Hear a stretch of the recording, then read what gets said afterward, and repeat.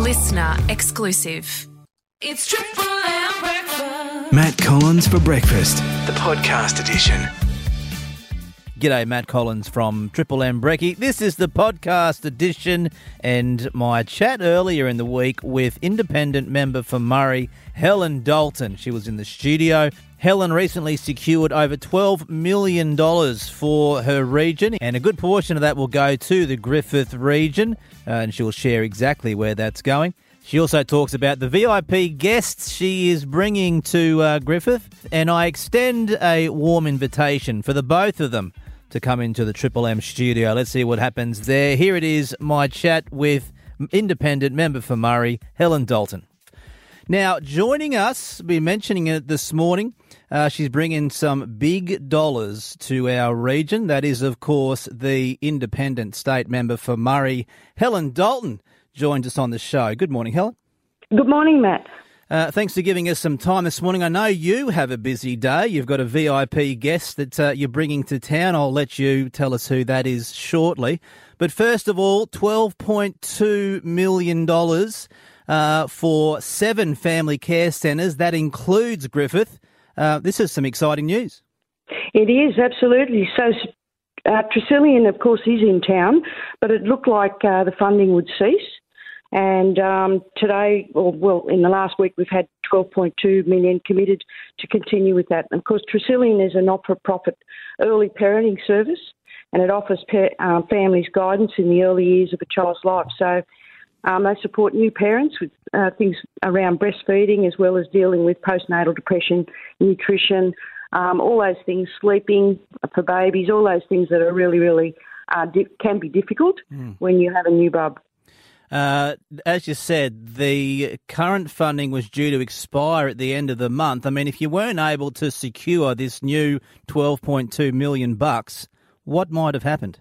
Well, the facility would have closed, and of course, as soon as we were alerted to the fact that that was a problem, we went straight to Ryan Park, who's the health minister, and he got onto it straight away, which was great. So, of course, Tresillian, they have the facility at 101 Binyah Street, and it's fantastic to have it in town, and we certainly want them to continue their good work. And part of that funding is to help build the new permanent facility, as you mentioned, at Binyah Street there.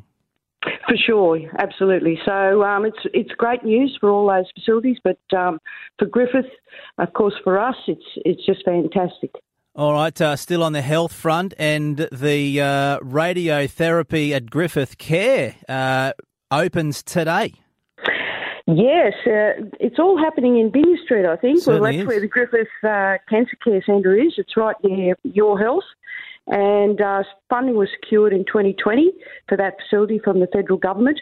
And, of course, we've been urging the state government to put in money for bulk billing, which we were given that last year from Brad Hazzard, the previous health minister.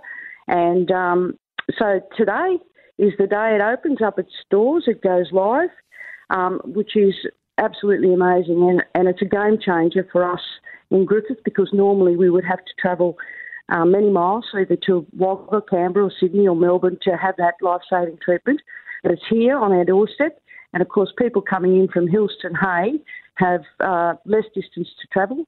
And hopefully we will have accommodation up and running in the next few years where patients can stay cheaply and their families, the support workers or their support can stay, because often treatment lasts for a few days, and it provides all those things that make it easier for those people that have cancer to access their treatment. Well, Helen, it is great to see that regional health is a priority for you. It looks as though our schools and education is also a priority with the guests that you're inviting to Griffith today. Yes, Prue Carr, the Minister for Education, is coming to Griffith. I've spoken to her in the last few weeks. She's really excited about coming to Griffith and speaking to the teachers and parents. And, of course, we've had issues with the merging of 2 high schools, of course, Griffith High and Wade High. And she's coming to speak to the teachers, and we have a plan now to separate those schools, going back to 2 sites, 2 schools, which will be so much better, I think. We know that it was a failed merger, and now we're just getting on with the issue of demerging so that it can be seamless and not interrupt too many of the kids and the parents as well. So we're working through that today. Why would you say, for those that aren't up to speed on this situation, why was it a failed merger? Look, there was a report from the University of New South Wales. We had 2 reports that said that this model should never be replicated. It didn't offer those things that we were expecting, such as increased subject choice. And of course, because the schools are 4.2 kilometres apart, it makes it difficult for teachers and students to access both sites. And also we only had one overriding principal and he couldn't be everywhere. So I think the government's learnt a fair lesson, or the previous government. And I know that last week they announced a demerger, or a proposed it was a proposed merger, but they've turned that up in Murwillumbah, and to great joy from the community. So we know that, when we had the 2 schools, separate schools, that sport was much more competitive, kids could get involved, and, for all those reasons, curriculum was difficult for the teachers, and today is a great day for coming back to common sense, and we will seamlessly demerge those schools. It's just great news for everyone. Yeah, and you say seamlessly. Let's hope it is for the kids at the end of the day. That should be the main focus. I'm sure that it is. Now, Prue Carr coming to town, obviously the Minister for Education, but she's also the Deputy Premier, of course. What other things will she be doing while she's in the Riverina? Look, she'll be speaking to the Sikh community and also to other PNCs. I, of course, will wine and dine her. That's one of the better parts of the job. So go to the great restaurants that Griffith has to offer. She's really looking forward to coming to Griffith. She loves the place and hasn't stopped talking about it. We've had 2 weeks in Parliament, and every time I see her in the hallway, she's mentioning it. So very exciting. I'm hoping the plane won't be delayed because of this the rain. The rain's certainly welcome, and so is she. All right. Well, I have extended an invitation for you both to come into the Triple M studios while you're here. I hope you both take up that invitation. Just one more quick one. One of our loyal listeners has phoned in and said, in regards to the old hospital, this might be one you need to chase up, Helen. The living quarters.